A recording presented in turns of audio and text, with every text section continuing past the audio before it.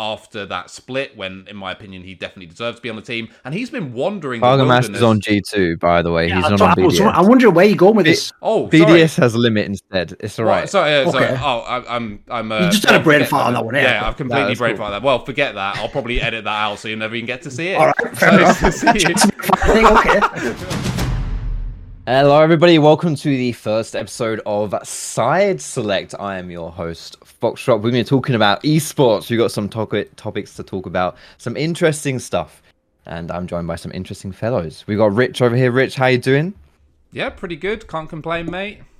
What do you have for breakfast? What do I have for breakfast? Yeah. I don't eat breakfast because I actually do this magical thing called intermittent fasting, so I never eat before 1 p.m. So, yeah. He's actually doing that in his career at the moment. Like, he's having a few years out of orgs that'll just really build up his hunger to get back in when he does the TSM H2K hybrid merger. Yeah.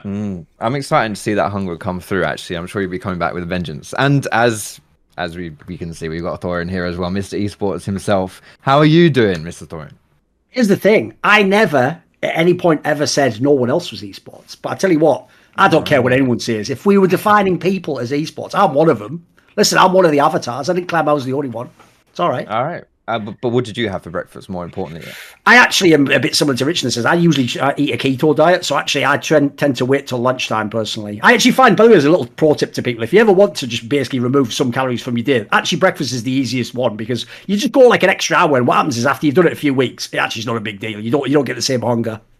And don't drink your calories either. Have water. That helps. That's a good way to do it. Water's a good one. I started off with I thought it was going to be easy questions. What did you have for breakfast? Oh, I had some toast. You had a bagel with some cereal. Okay, right, whatever. Well, I was going to say... the nature of the show. Yeah, we're going to now get into some more interesting questions. But, I mean, to be honest, they were pretty interesting answers, actually. So this is a good omen for things to come. We're talking about different esports stuff today. And we're going to start with my home turf, League of Legends. If you've been following the off-season, Fnatic and Vitality, two big horses coming into the spring split.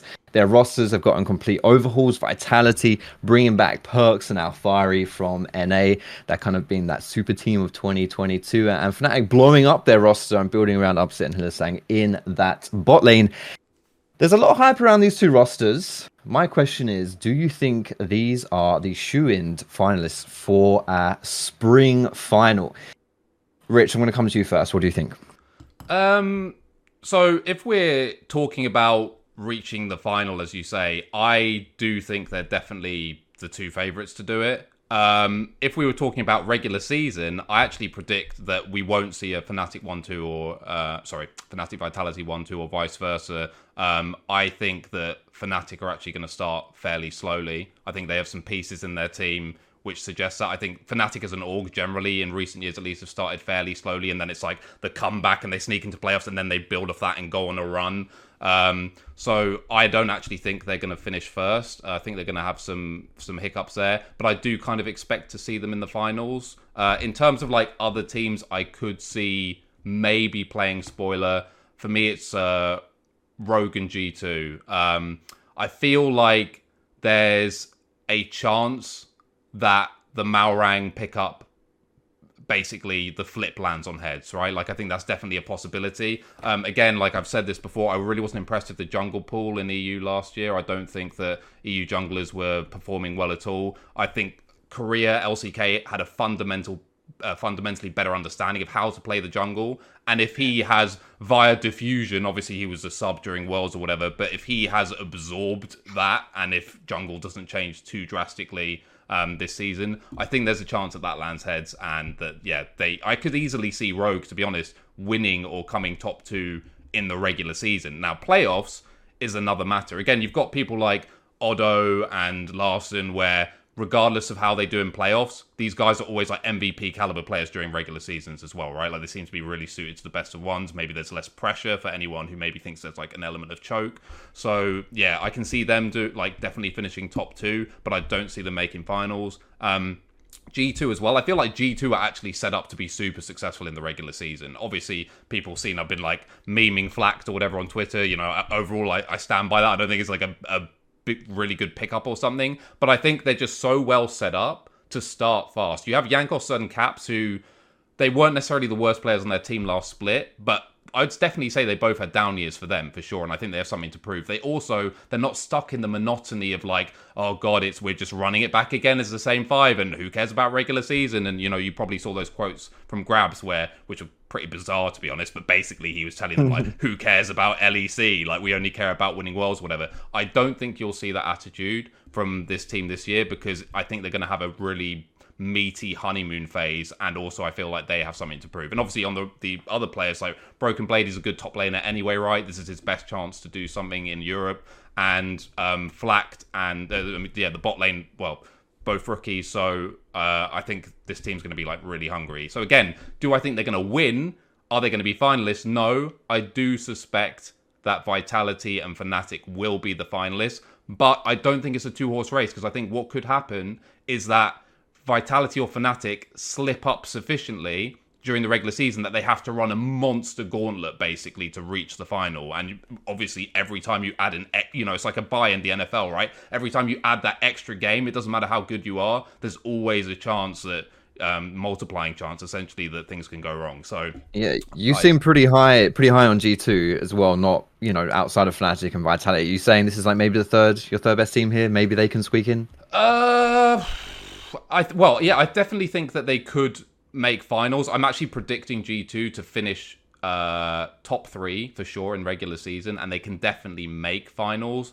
Again, clearly Fnatic and Vitality are the two favourites, so I'm not predicting they'll make finals, but I also don't think it's a two-horse race.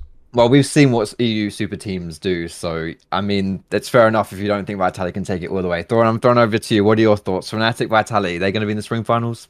The thing is, if I had to bet, like, gun to my head, I would pick those as the two teams that make the finals. And one of the reasons why is because they're basically all proven players. Like, listen, there's other lineups that you can get into that have, like, interesting angles and stuff. Like, actually, if people don't know the ERL scene, like, actually, the BDS team is pretty interesting if you've never watched any of those players that haven't really, like, made their name in the LEC. The problem is, though, as much as, like, yeah, it's true, I agree. Like, the super team concept means I actually imagine one of the two, either Vitality or Fnatic. One of them probably does underwhelm. But just like I said, the amount of proven quality in the talent and the lineups just look great on paper, whereas all the other teams for me have like more question marks. Like, there's a bunch of teams, like G2 is an obvious example because no one knows what the bot lane's actually going to be like. If you go and you look at, I think another example is like Rogue. For me, Rogue might be a worse version of the old Rogue. It's a bunch of skilled players at like the laning position still, but who the fuck knows how like the supportive elements are going to work out. I think the same thing for teams like I think the other one I would maybe put in that category is Mad Lions. Again, they kept 3 players, 3 pretty good players, but who the fuck knows how these other 2 are going to work out. So to me, those are too many question marks. I can't bet on a team where I don't know how like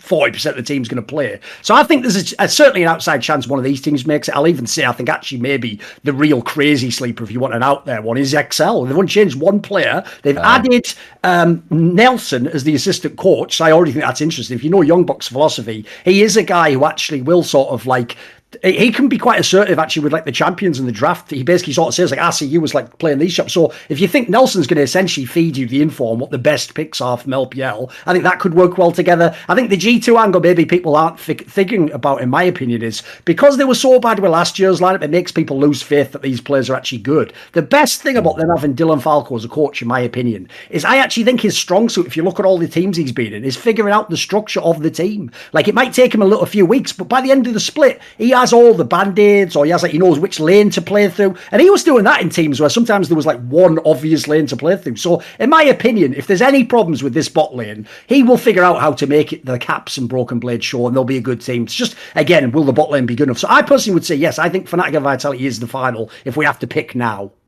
Yeah, so just one thing on the XL, because I think that's an interesting one. So I have a kind of like a hottish take for how XL's going to do. We've spoken about this before, where like enough is enough when it comes to be honest, Joey and this team, Young Buck and this team, like they've made so many changes. It has to work to a certain extent. Yes. My prediction is he will find a way. He will get it done, but getting it done means getting into playoffs, and then there'll be a first round exit. The main reason I say that is something you said, Duncan, which is, yeah, they only made one change, definitely. But that one change I thought was absolute lunacy. I would feel much better, even if you, for some bizarre reason, you thought Finn was a slightly better player than Kryze. The fact that they were playing how they were playing at the end of last split, had barely had any time together, and then you make that change when it wasn't like he was some sore thumb weak link or something, and then you put in a very volatile player in Finn. Sure, yeah. And also, if you look at Finn's playoff history as well, like on Rogue,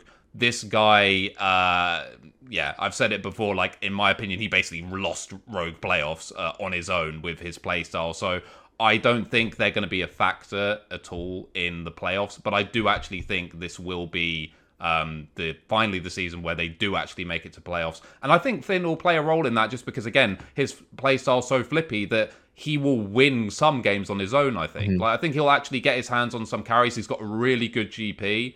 And I think there'll be a couple of games, maybe against the weaker teams, where they're kind of going even and you need someone to step up, and he will end up just monster carrying. So, yeah. Sorry, I was going to say my point with that. Like, I agree. I think Cries was not a problem on XL. You've given some more time for Advian and Markoon to gel with them, so maybe they do finally make playoffs. That'd be pretty big, right? It's crazy to think they've actually never made playoffs before. They've got very close a few times. But Close just doesn't do it. But honestly, like, who would Finn abuse in the top side? Even the weaker teams like Astralis. You got White Knight, who actually stepped up a lot, last year, and I think maybe that's going to be kind of tough to do. I just want to get your thoughts really, really quick here before we move on to our next topic. Give me 10 seconds. Wonder on Fnatic. Thoughts? Yes or no? How's it going to go? Thorin, hit me. I personally think he turns it around, and this is like John Travolta getting his break in Pulp Fiction, where he comes back to being prominent. He's not a meme anymore. What are you talking about? Yeah, so I think this works. I don't know if he's like Wonder from 2019 or whatever, but I think he'll be one of the better top laners. If you look at that team, he doesn't even have to be the best. So I'm actually going to say, and this is not for the purposes of entertainment or anything. Okay. I think he's going to be a complete disaster. My hot take is I think he's going to be awful. This is a combination of like really small things that I've seen even in solo queue, which I'm not usually someone who like scours solo queue or whatever, but I have been monitoring it to a certain extent, and also kind of a feeling I have with some of the personalities on the team, which maybe we'll get into a bit later more specifically. But yeah, I think it's going to be a disaster. I think you will see a worse version of Wonder this year than you saw last year.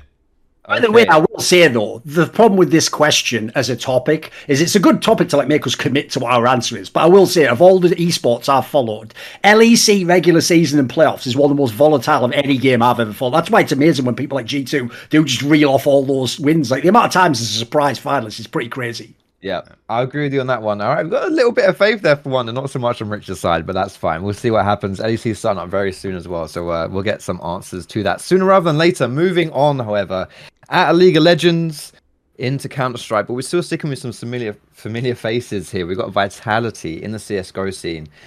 They've created a pretty hype new roster coming through here, and their CEO, Neo, was talking to HLTV, and he said, and I quote, "When this team starts winning, we will win for a long, long time." Now that sounds like the words or the rumblings of a dynasty there, and CSGO dynasties, or even going back into 1.6 days or even Source days, we've got some big names, some big shoes to follow. What are your thoughts, with that Vitality, with that roster? Dynasty material, yes or no? Rich, I'm going to come to you first again. So I personally believe this team will not win a major, let alone be a dynasty. And if you look down the list of players, the talent is undeniable. Like, it's a very, very good roster. Is it better than Na'Vi or something? I mean, I wouldn't necessarily go that far just because of continuity reasons or whatever. It's definitely major winning level talent, for sure. But my issue, and I had this thought before I started sort of looking some things up about this. My issue immediately was, mixed language team. And then I went and actually looked at the previous major winning teams, the entire list, a mixed language team, if we don't count Belgium and France, and we don't count Ukraine and Russia and all that, of course. They've never won a major. No, and they've always flattered to deceive. I mean, I won't go through all the lists, but if you talk about sort of era-defining teams, I think it'd be fair to say NiP, then sort of Very Games Envy, they kind of had a baby era. Then obviously Fnatic went on crazy run. You can plug in Virtus Pro, who were always a threat, Luminosity, well, when they were SK as well. Then, of course, Astralis for the last however many years. And, Team Liquid coming in at the end of that, even though obviously they didn't have the same major success. And now, of course, Na'Vi. All of those teams are either speak the exact same language or, when you see people like Guardian quoted about how the comms worked and stuff, he said basically they speak quasi-Russian in game. Like when he was on Na'Vi, It's like the language is sufficiently close that it's fine. And Yeah, I think that's very interesting and very telling. And if you look at the teams that have been put together in the past with a view to basically breaking through and becoming major contenders or whatever, the most obvious examples would be like the phase lineups, right? Which were these, or, players plucked from countries all over the shop. And to be honest, obviously they had that crazy final with Team Liquid.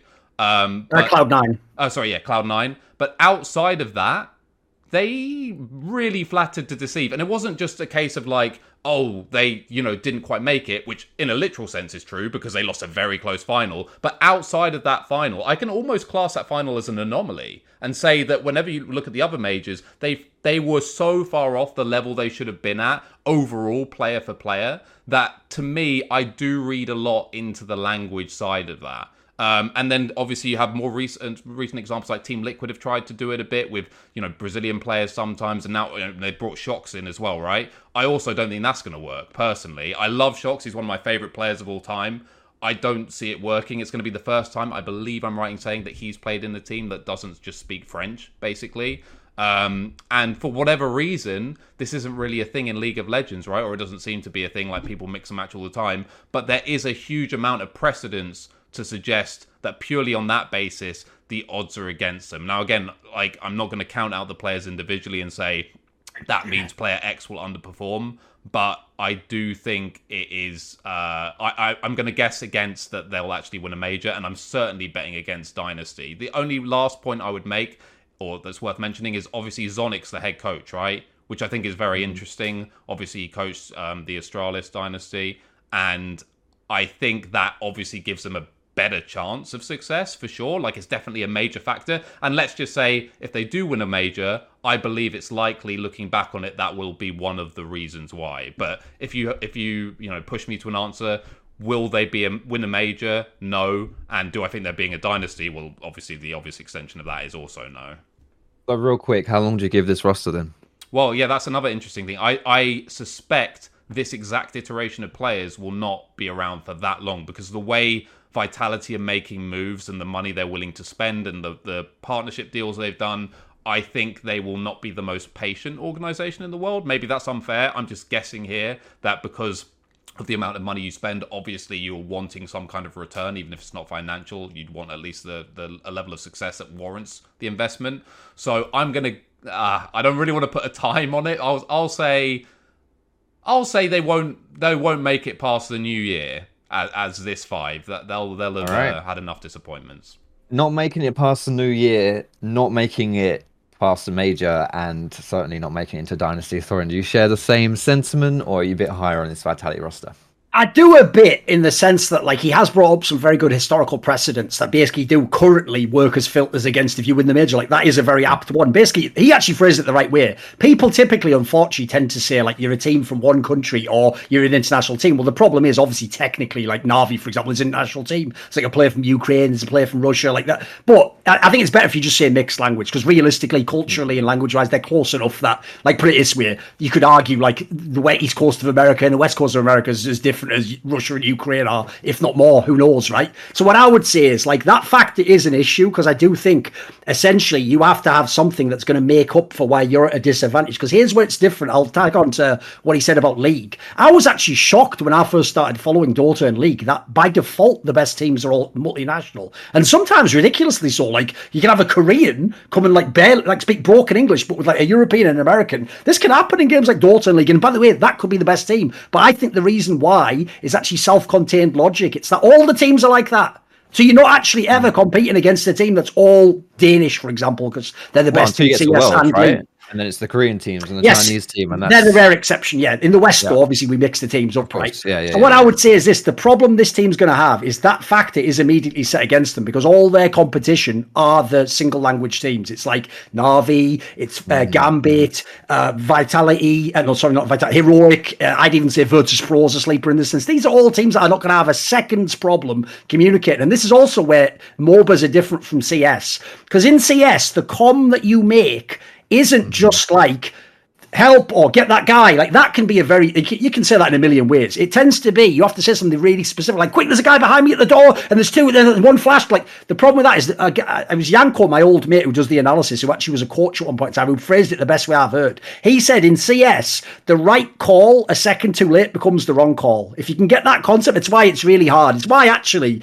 even though Rich was pretty harsh on FaZe Clan, they should have won that major over Cloud9, but I don't actually hold too much against them, because essentially they were trying to win in a way no one ever has in the history of Counter-Strike. They were trying to do something totally unique, and they actually had, and this is another point I'll tie into this one, they were very unique compared to the other mixed language rosters we've had, because most times you have a mixed language roster, you have, for example, like normally in each country that has the all one country teams, the best in-game leader, which is a really valuable piece in Counter-Strike, especially more so than actually even than League. It's the equivalent of having like Mata, Mithy, these players that are just, every team they're on always works. Those guys are really important to have, and unfortunately, a lot of the mixed national roster teams, minus that FaZe Clan lineup, don't have the best in-game leader, so they're already a little bit crippled in that sense. Like, and then add in, if you speak like second language, you're also not going to be able to potentially to execute the same level of tactics, because again, too many moving pieces. You want to keep it very simple. It's actually the reason why I think, unfortunately, a lot of people actually think Carrigan's a bit overrated, because they think in FaZe Clan he wasn't being super tactical, but they don't understand. He not only had superstar players,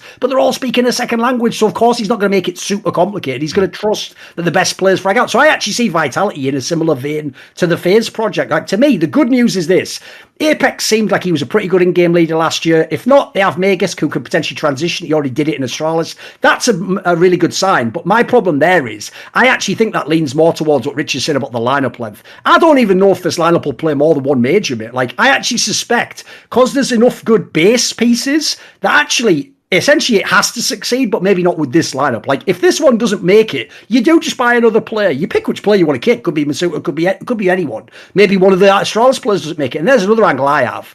The problem we're having here is when you see the two Astralis names on paper, Magisk and Dupree, you think of them winning majors, right? Here's a spoiler. They're not going to be on any top 20 player lists for 2021. They weren't top players. Like, Magisk was an in-game leader half the time, and Dupree's level, like a lot of the players on the team, just dropped down stats-wise. So people actually, I think, are getting ahead of themselves in the fact that we have to find out who those players are again. If those players can be really good, now we're cooking with gas. They've got all the pieces to maybe do it. One thing I'll say is this.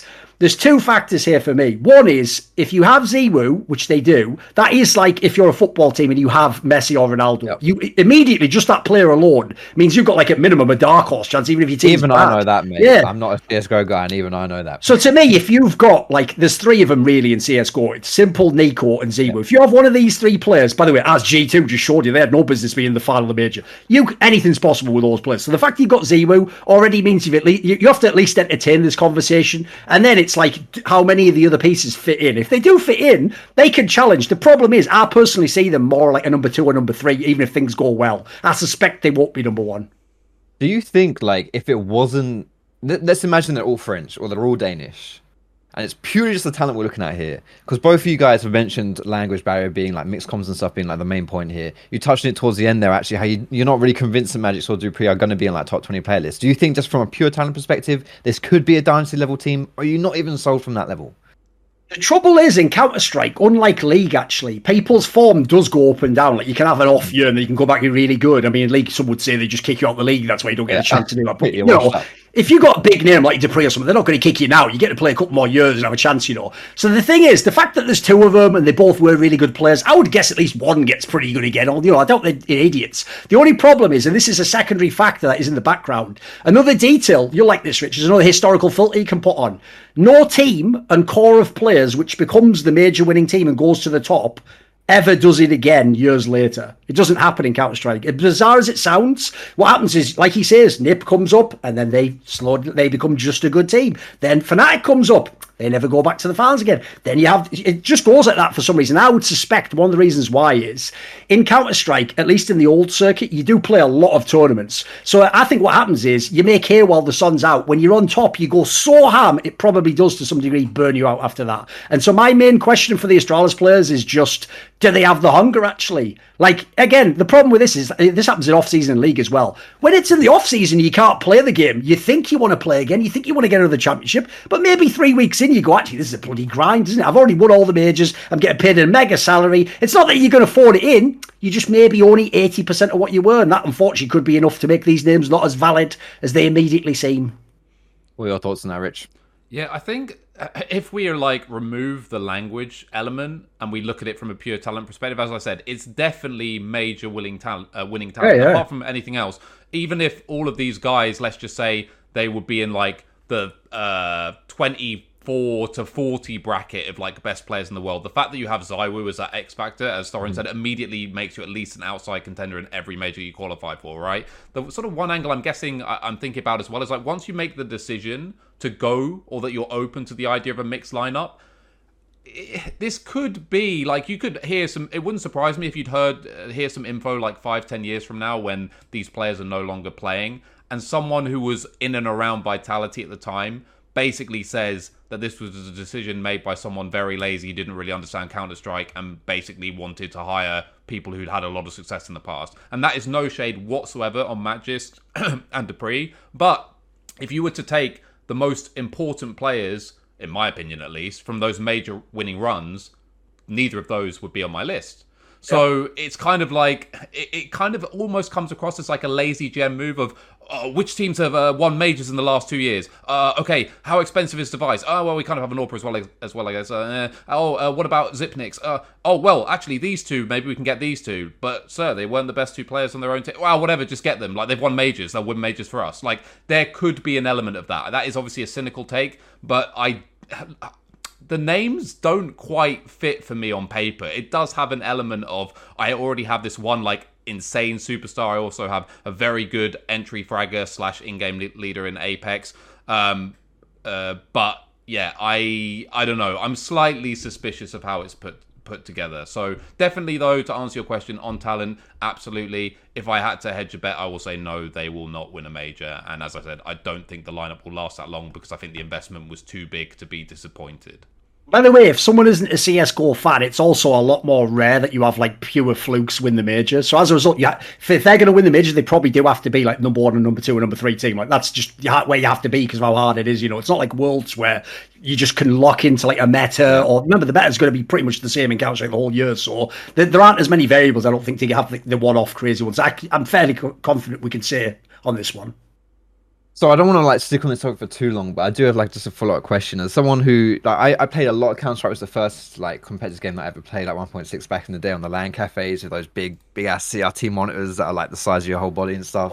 Love those days. And when the grenades were like, you know, those kind of tubes and they would just spin in the air when you throw them. Good old times. But yeah, I'm getting too nostalgic here. My question is like, are super teams in CSGO like as doomed as they tend to be in an esport like League of Legends? Because I think 2015 Fnatic, right? I believe it was in spring when they had Steelback as their AD carry. He got replaced instantly by Reckless in the summer split, and then in the summer they're like one of the best teams, whatever. But they were still very good in spring, and I feel like you kind of have to have these like role players in your team. You know, like you have the great talents, but then you have teams or players that can play more of like that supportive role, like the weak side of things like that, where you can kind of just. They don't have to be that superstar. Or do you feel like there's an element of that to CSGO at all? And to that extent, just getting all these big names isn't necessarily a key to success? Or is it really just like, you know, the more talent, the better?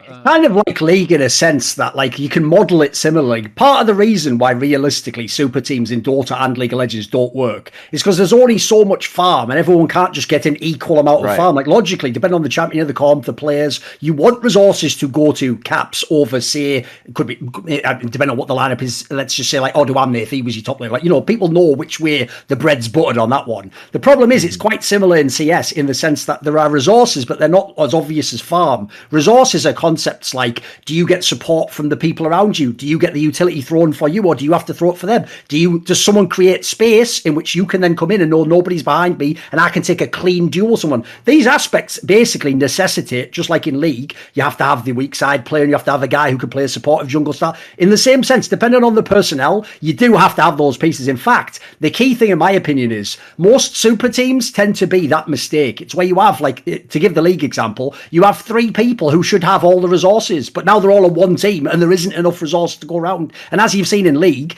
listen, those teams, if they're really exceptional, maybe they're model through anyway, or maybe like G2, they find some weird sort of like, this game you have it, but then I have this one. That's very, very rare though. And I'd say in CS, it's the same thing. Like typically, one of the things, I mean, this Vitality team's a great example, by the way, because the last Vitality lineup, which on paper was a way worse lineup, was legitimately like the second best team at the end of the year, because again, it's like they were more than the sum of the parts. Like even some of the negative elements, you could work around it, as it were. So I think it's more that, like, I think in a way, when you don't have all the best players, it almost is obvious how you should play the game, in a sense, you know, like this G2 lineup in League of Legends. They're obviously not going to go, we are a bot lane only team, because that's the least experienced part of the team. So I think in some ways, it also actually, you almost have like too many luxuries when you have too many stars, you know, and you can take it for granted as well. This is another concept I'll just throw in there quickly, which is a lot of players who are good naively think they could play every style of the game and every role, and they don't know that, like, if you're a high resource, super skilled, like mechanical ADC, you're going to have a nightmare if you have to play low econ, weak side ADC your whole life. You're going to think you can do it because you're going to think he's less skilled than me. Yeah, but there's actually a craft to do with that, you know. Yeah. There's a craft to, it's like we always said about people like Odo Omni, there's actually a skill to losing with grace. Mm-hmm. Yeah, I would also just add on to that, like, even in the early sort of dynasties of CS, even though of course it's a slight misnomer, because obviously CS existed before CS:GO, but if you look at like the NIP and the Fnatic lineups, for example, those players had very defined roles, like very specific roles. You're never going to see someone like lurking around the back end of Dust 2 and coming around like Get Right did. Like, Forrest isn't going to do that consistently in a game. No one else on that team's going to do that. The way Fiflaren played as like a very pure support player, like this guy was never going to pop off and get you 40 frags. But in that moment in time, for what they wanted to do, Fiflaren was a good player in the sense that he fit into his role. No one's ever going to have him on some top 10 list of players of all time, even though he's associated with one of the greatest dynasties of all time. But I do think those early teams, and even in the most successful dynasties now, a lot of the players have very defined roles. And as Thorin said, like, if you have Nico, Simple, Zywoo, Device, like, obviously those are largely AWPers, but even if you were to take Riflers or whatever, who all have this kind of super aggressive play style where they want to get theirs, it's not going to work. Or I would imagine that it wouldn't work. Maybe a comparable could be like someone like Bengi in SKT. You know, like, I wouldn't put him in my top 3, maybe probably not even top 5 junglers of all time, but he was a key part to that dynasty of Faker and that lot that won countless championships. Anyway, I feel like I've kind of bled this topic dry a little bit. I do find super teams quite interesting because it's always that thing on paper they should do well and they just always disappoint, but that's kind of exciting as well. I don't know about you guys, but I love an underdog story, so it's kind of cool to watch the for sure super teams just like crash and burn, and they do that all the time. Anyway, I want to move on now. Out of CS:GO, we're moving on to Valorant here. A bit more of a serious topic on this one. This week, a Scottish Valorant player called Vexic, he was accused of sexual misconduct, sexual assault, and grooming minors. As a result, he was instantly dropped from his organization, Scalp. Now, this is all like just quite a recent story, so Riot haven't been able to make any kind of judgment on this just yet. But in comparison, around this time last year, Sinatra on Sentinels had a similar thing, similar accusations, and was instantly like Riot picked up on it and 6 months ban, whatever. But notably, his organization did not drop him. Now, Sinatra is a much bigger name, a much bigger brand than Vexic, but do you think in general, like, what is the responsibility of your organization as a pro player to kind of, deal out the judgment in these kind of situations here, bearing in mind as well that neither player have necessarily been like tried with anything or convicted, so to speak, of anything? Do you think like there should be that like due course? And is it the responsibility of the organizations to do that? I've gone to Rich first, the past 2 topics, so Thorin, mate, take me away. Right. The thing with this topic, which is really tricky, is I'm not in any way trying to determine, like, I'm not the judge and jury in this particular case, which is essentially the point of the question. So the question is, should the team basically be before there has been a real judge and jury and it's gone to court and you found out if the person did something by the laws of the land considered criminal? The problem I have is this, right? If we're talking in the most pure sense, I think in the most pure sense, like, you probably should let the police and people like that handle it. And then the idea is if they come to a conclusion, it will impact what happens. The problem becomes the logistical realities of esports is that court case isn't going to be decided next week. It might be a year, it might be 2 years from now. So the problem is that could be a whole person's career in esports. I mean, in your team, not many people play more than a couple of years in one team. So the issue is the whole time you're gambling if you basically say, I'll wait and see if he's guilty, that for those years, that stigma is attached to you. And then God forbid he then does get found guilty. Because by the way, even though technically you wouldn't have done anything wrong, people will retcon history as you allowed this person in some way you almost supported them. So my issue is, I would say the last thing I'd shade in is there's sort of a cheat get out on this question, which is realistically right now, esports doesn't actually make back the money it has invested into it. So essentially right now, esports is just marketing. Like the games almost exist for marketing purposes, like to sell a hoodie, to sell like the concept of gaming itself, all these aspects, the idea that like it's a burgeoning sport, all excitement, fan excitement. So the problem is, I would say actually at the moment, image probably is more than the substance of esports. I would just say on that reason alone, as unfair as it may end up being with someone who might be found innocent, maybe they found that like it was misconstrued what they said or people cut out parts of a log. Even if that happens, I'm sorry, unfortunately, in the current esports landscape, just business-wise, you probably should actually shed what in that scenario would be described as a toxic asset. Whereas if you go to like, I mean, admittedly, in the modern day, actually, things like the NFL are like this. If you actually get these accusations, you will sometimes be benched. But I'll just say, if you go back like 10 years or something, in sports, I mean, European soccer was rife for this.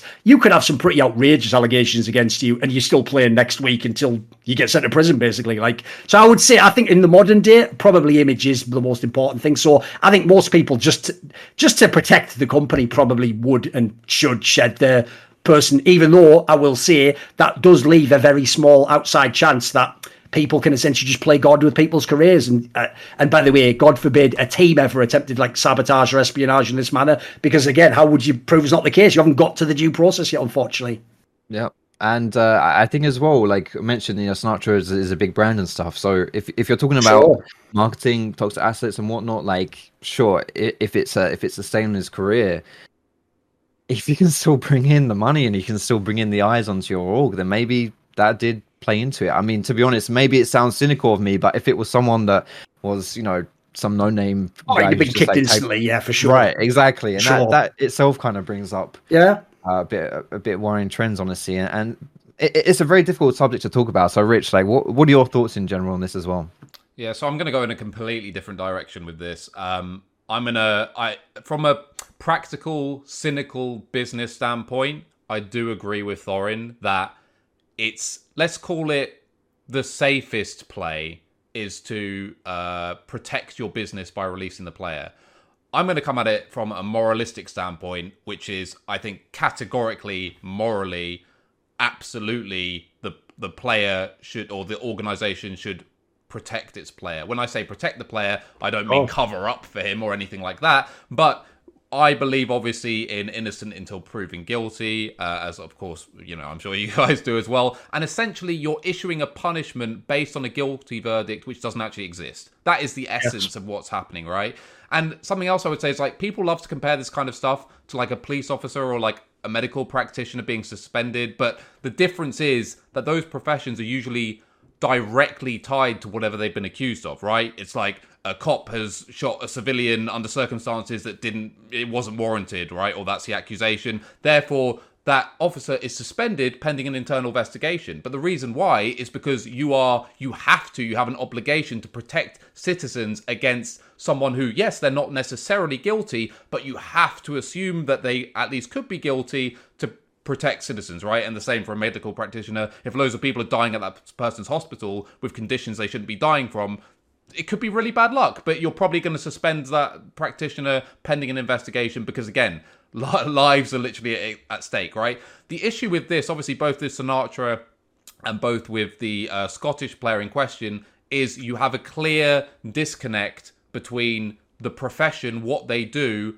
and what the issue was outside of the game. They both involve personal lives, essentially, right? Which in theory have zero overlap with what they do on the day-to-day. So when they bench the player or release the player, they're not protecting women, because the fact that he now no longer can go on stage and play Valorant has nothing to do with how he may or may not have been harassing or, whatever it is that they've been accused of, right? There's no inherent connection there whatsoever. So, again, from a business standpoint, yes, to protect yourself and everything, of course, that's like the safest route to go down. But I think that personally, and maybe this is a little bit idealistic, I think organizations should treat their players as innocent until proven otherwise. And I think that they should back their players until proven otherwise. You have, yes, it's a working relationship. Yes, business can be brutal or whatever. But if you're not sure, or even close to sure, whether or not accusations levied against someone are true or not, I definitely believe you should be backing that person. Again, you're not saying, don't worry, bro, I know you're innocent. It just means our relationship continues until we are proved otherwise. So that's my viewpoint on that.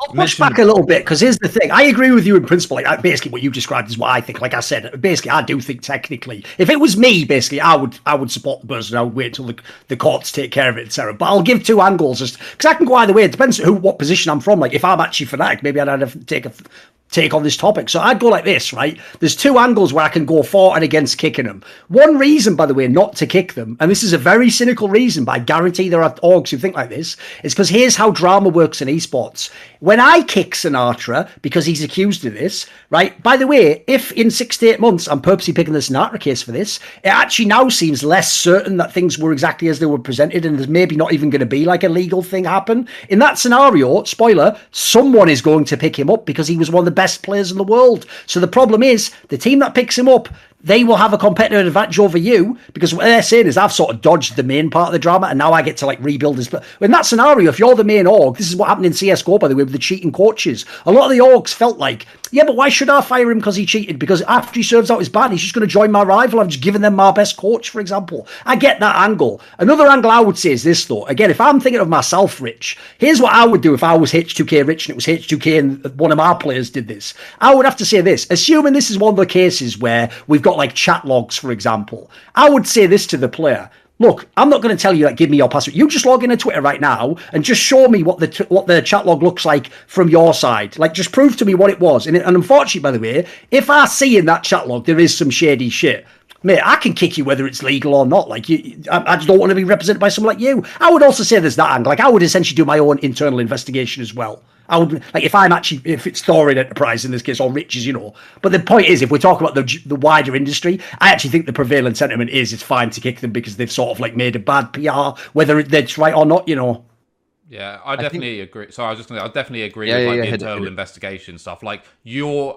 have an employer-employee relationship. You are absolutely at liberty, to investigate whoever you want, who you're paying a salary to, like, for sure. So if they, at the same time, I think if you requested chat logs, they would also have a right to say no to that. But then, of course, you can, as the employer, you're allowed to make your own conclusions based on the fact that they're not willing to cooperate in that sense. In fact, just to remind people, by the way, what Sinatra was actually banned for was not cooperating with the investigation. Yes. That's actually what the ban was for, which, to be honest, if that's true, I think that's fair enough. Like, if you're dealing with something that sensitive and someone is really being a roadblock to help dig in and get to the answers, absolutely you should ban the guy. Like, if it reaches a point, it's like, come on, dude, like, you're not even going to share this stuff with me. Like, this is what supposedly is proving your innocence, or otherwise, like, you're holding the smoking gun, or you have access to the curtain. Yeah, I'll push back on that though, Rich.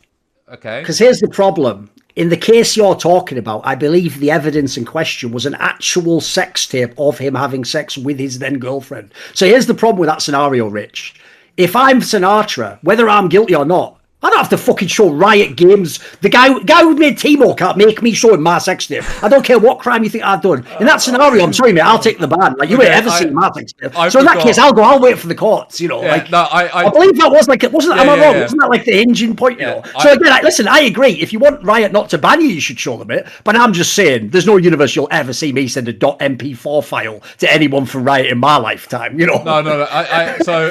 I completely forgot. I completely forgot that it was a fucking sex tape that they requested. And to be honest, what the actual domino effect that this should be is whoever requested that sex tape should be getting investigated right now. That's the conclusion. Let's just put this out there. We're all in the esports industry of League of Legends. If you think there's no chance that would leak, are you out of your mind? Yeah. We'd all have seen it by now. It's just that also just as a concept. You can imagine the conversation where there's a lull and then the guy's like, so can I get a glimpse of that sex tape so we can move on here? Like, how is that even a collective decision that's been come to that's the next step? Yeah. So I'd completely forgotten that was actually if that was the sticking point. I don't know if that was the sticking point or not, but if it was, then that is iffy territory for sure. Something like that as well. It becomes even more complicated when, you know, if you're trying to prove your innocence, you know, and it's like, I shouldn't have to give you that, you know, like that's very intimate, it's very personal, and even from, you know, from the girl's perspective as well. Like, I don't think she would. Like, it's just an icky situation for like everyone involved, you know, and that's just very odd. That just strikes me as very peculiar. But, you know, I mean, I'm obviously not involved in any of these investigations, but that is a bit strange. I think. Thanks for clarifying that. But other things to say in this, I would have never brought ourselves into it in any context whatsoever. You know. No. It's just odd. That is just odd. It's not the first time I've thought of that when I've heard, you know, Riot's done something. I'm like, yeah, that's peculiar. But anyway, I think the best way to sum it up. There's a quote from someone said it in the NFL. I can't remember exactly word for word what it is, but it's something like, if Hannibal Lecter could run a 20 or something, if he could run fast, we'd all describe him as having an eating disorder. And I think that kind of just perfect with any of these things really. But I also do want to say as well, because I know we've kind of maybe to just like give something to the other side of the argument too, like I've been around esports as long as you have. I mean, I haven't been live as long as you have, Thorin, mate. You're ancient at this point. And Rich, you know, you've been doing all your stuff. Like, you've owned organizations. You have far more experience than me. And I bet when I say this, you'll probably agree as well. There's a lot of shady shit in esports. For sure. And people are twats as well. And to be perfectly honest, like I'm for more accountability. Having said that, of course, and I don't think either of you guys have even suggested that you're not for more accountability either. It's got to be done properly, innit? Like, you can't just, exactly. Yeah, you can't just throw people under the bus necessarily. But it's a serious issue, and I think honestly, just outside of esports in general, you know, sexual assault allegations. You know, when you think of Henry Weinstein and things like that, like it's one of those things that I think the world's more like. I think it was maybe like a I don't know whether it's like, I don't want to say it's like the world's best kept secret, but it was an open secret. It's like an open secret in the industries, yeah, of course. Exactly. Yes. So it's a complicated one. It's definitely a complicated one. By the way, I actually think the darkest element of it is what the point you made, actually, which is true. Just like in the NFL, the real reality is this a superstar player? In which case, is there any way we can actually keep him? If you're just a bench player, you're gone tomorrow. Like, there's not even that discussion. That's why the Hannibal Lecter quote's an apt one. Yeah, of course, you'd find a way to rationalize in your brain, right? Absolutely. We'll move on from that one though, because we're going to move on to something slightly more upbeat and a little bit more fun as well. This is a little bit of a competition between our two lovely panelists here with Thorin and Rich. This is called Who Wins. Now, these two guys, I'm sure they've got a slight competitive bone in their body, and they're going to predict who's going to win in the first week of the LEC here between BDS and Fnatic. Now, why are they predicting this? What's this got to do? What's on the line? Well, to be honest, you don't actually know what's on the line just yet. We're going to figure that out later. But you're going to get 1 point if you get it right, and the first of 5 points as we go up to, you know, with all these episodes going through, and we'll have to do, we'll surrender a forfeit to the opponent. Okay, so if I've explained that terribly. You get 5 points, you can make the other geezer do something awful, essentially. All right. So, like I said, this one is Fnatic versus BDS. I know you two are going on separate sides here, if I'm not mistaken. Okay, excellent. So let's start with you, Thorin, here. Who's going to win between Fnatic and BDS? Right, I'll explain it by initially actually undercutting Rich's whole point that he never told me, but I can already guess. So his point, basically, he's already said it earlier. He thinks Fnatic will start slow, maybe Wonder won't be good. They'll have to figure it out. And so his logic is maybe BDS comes in and they're just good like in week one, basically, which obviously does happen in LEC. If people have never seen, week one's when everyone's practiced the least. They've had no official games. Some of you have never even lived together. Some of you have never even been in LEC. So the volatility in the first weeks is crazy. That's why everyone knows the really great teams tend to put it on in the playoffs. So I would say this. The reason I personally have picked Fnatic to win this one is I think BDS is just too much of an unknown quantity. Like that 5-man lineup has zero history together. Like, even though it's not like the Fnatic players have much history together, first of all, the bot lane is still the fucking best bot lane in EU. That's a great start. Then you've got like an amazing mid laner. Like, there's so many positives for Fnatic that like until I actually see them fail in the server, I'm gonna be like the discussion about the super team thing. I'm gonna be the naive guy going, look at all these names, bloody hell, wow, they've got him and him and him. So I'm just going to believe for now that BDS, I think they're the team that starts going by the middle of the split. I think they've got to get a bit of experience under their belts, and I do value experience fairly highly. Okay, so Fnatic for Thor in there, and what are you thinking then, Rich? Obviously, it's going to be BDS, but why? So yeah, I guess some of this is more about how I think Fnatic will start rather than how BDS will start. Although I do actually think BDS will have a quick start. So I'll start with Fnatic. The reason why I don't think that Fnatic is going to do well is based on some specifics, but again, also some recent historical precedents. Fnatic as an org, and yes, the players are not always the same. They're not the exact same they were this time.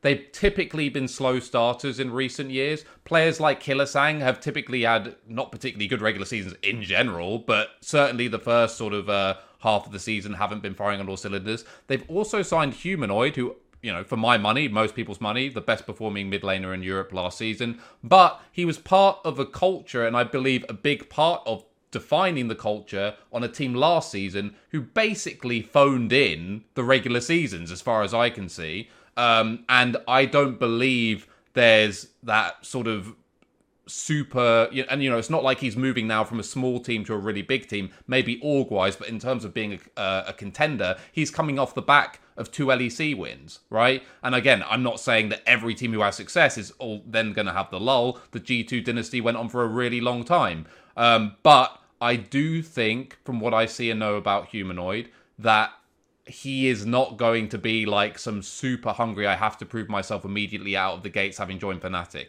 I think he's going to be the opposite. I think it's going to be more of a Hillisang thing where he's going to not actually perform up to his best consistently during the regular season, and that he will probably peak in playoffs if he is to peak. So yeah, I think that Fnatic is just going to be pretty slow to get started. I also, as I alluded to before, I don't trust Wunder at all. I mean, Adam actually played very well against Wunder last split. If you go back and look at the games where Adam and Wunder matched up, Wunder was horrendous. And Adam had probably his best games against Wunder during any matchup. So, yeah. And on the BDS side, I just think that they have players who have been sitting back, or not sitting back, but on the assembly line waiting to get back into LEC, feeling like they deserve to be in LEC for a long time. Xmatty's been on the peripheries of LEC for a long time. He's come off the back of multiple EU Masters wins. Targamas, who, if people don't remember, is not a rookie. That's why he's not on the Rookie of the Season list. He was playing on Giants when they got relegated. He was the best player on that team and then inexplicably got kicked, I believe, if I'm remembering correctly. Either way, he did not come back to the LEC after that split, when, in my opinion, he definitely deserves to be on the team. And he's been wandering the wilderness. Is on G2, by the way. Yeah, he's not on BDS. I wonder where you're going with this. Oh, BDS has a limit instead. It's all right. Sorry. Okay. I'm. You just had a brain fart on that one. Yeah, I've completely brain farted that. Well, forget that. I'll probably edit that out so you never even get to see it. All right, fair enough. Okay. We'll see. But yeah, regardless, I just think that, well, I'll just sub out Targamas for analogy for my Syncroft analogy. A player who was in the league ages ago, thinks he deserved to be back in the whole time, wasn't. Now he's coming back in, something to prove. I just think that collectively, and obviously Adam has the whole thing of, feels really shunned by Upset, and Fnatic in general almost feels betrayed, and he's playing against Fnatic. Like, I think this is set up for a BDS win. That's interesting stuff. When I look at how Adam performed on Fnatic, he was good. He was good. It was great for a rookie. I still think it's a bit crazy they let him go, but honestly, I think that's more internal issues than anything else. But I feel like from what we've seen so far of Adam, he's been able to flourish when he wasn't the best player on his team. And I look at BDS and I think he is the best player on the team. You know, you've got Synchro, you've got Nuclear in, Xmati and Limit.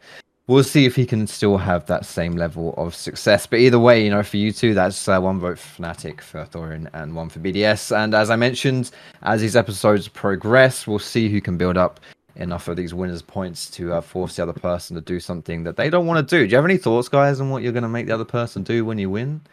I'm feeling a lot worse about this whole thing, bearing in mind that I went on a 2-minute soliloquy about how I thought Targamas was on BDS, so I'm not really thinking about that right now. But yeah, I mean, my proposal, should it be accepted, is if I were to be the victor, despite my faux pas, then I would like to see Mr. Duncan Shields in his favourite team's jersey, TSM, with Reckless written on the back. Okay.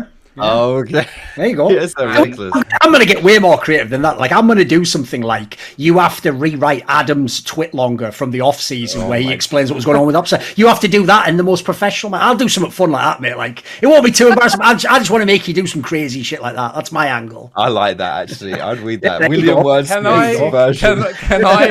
Can I reserve the right to potentially change my forfeit? Should I see his forfeit? Yeah. Of course, don't worry about it. Stone, mate. Don't worry about that. Someone gets to 5, we'll figure it out what it's going to be. Or maybe on 4, we'll start deciding. Yeah, you can make Thorin voice a top 10 Reckless moments from his career. There you go. Coming in at number 10, Reckless gets a penta on Civi, and that'll just be from 10 to 1 as well. And that'll be the entire. And he gets another penta on Civi. Oh wait, Tristana this time. Oh, he almost got a penta on Jin, but he didn't go far enough forward on the last auto attack. Too bad. So I've got it. Yeah, that basically we just done it right there, haven't we? Just clip that. Yeah, there you go. Sorted. Brilliant stuff. All right. Any last words from you two before we head off for today? I'm just impressed that Rich actually outdid me by, on a podcast that has nothing to do with Reckless, mentioning Reckless. I didn't even mention him, believe it or not. Normally, I've got like a checklist of bingo. You know, it's like Froggen, Reckless. Like, you know, I didn't hit any of them, didn't even say Forgiven. And there's even a bloody player called Unforgiven in the league. That's true. We're all very proud of you, Duncan, mate. Rich. Well, I'm now just waiting for my impending block, because obviously Reckless is clearly one of Thorin's trigger words, which has sent him absolutely spiraling. So clearly I have the mental advantage already. You know, there's no coming back from that reference. So honestly, and I think I'll leave you on this note. Can you imagine if Reckless was a woman? That's all we've got for today's episode here of Side Select. Thank you so much for watching. We'll be back again next week for some more shenanigans. Thank you so much for watching. We'll catch you next time.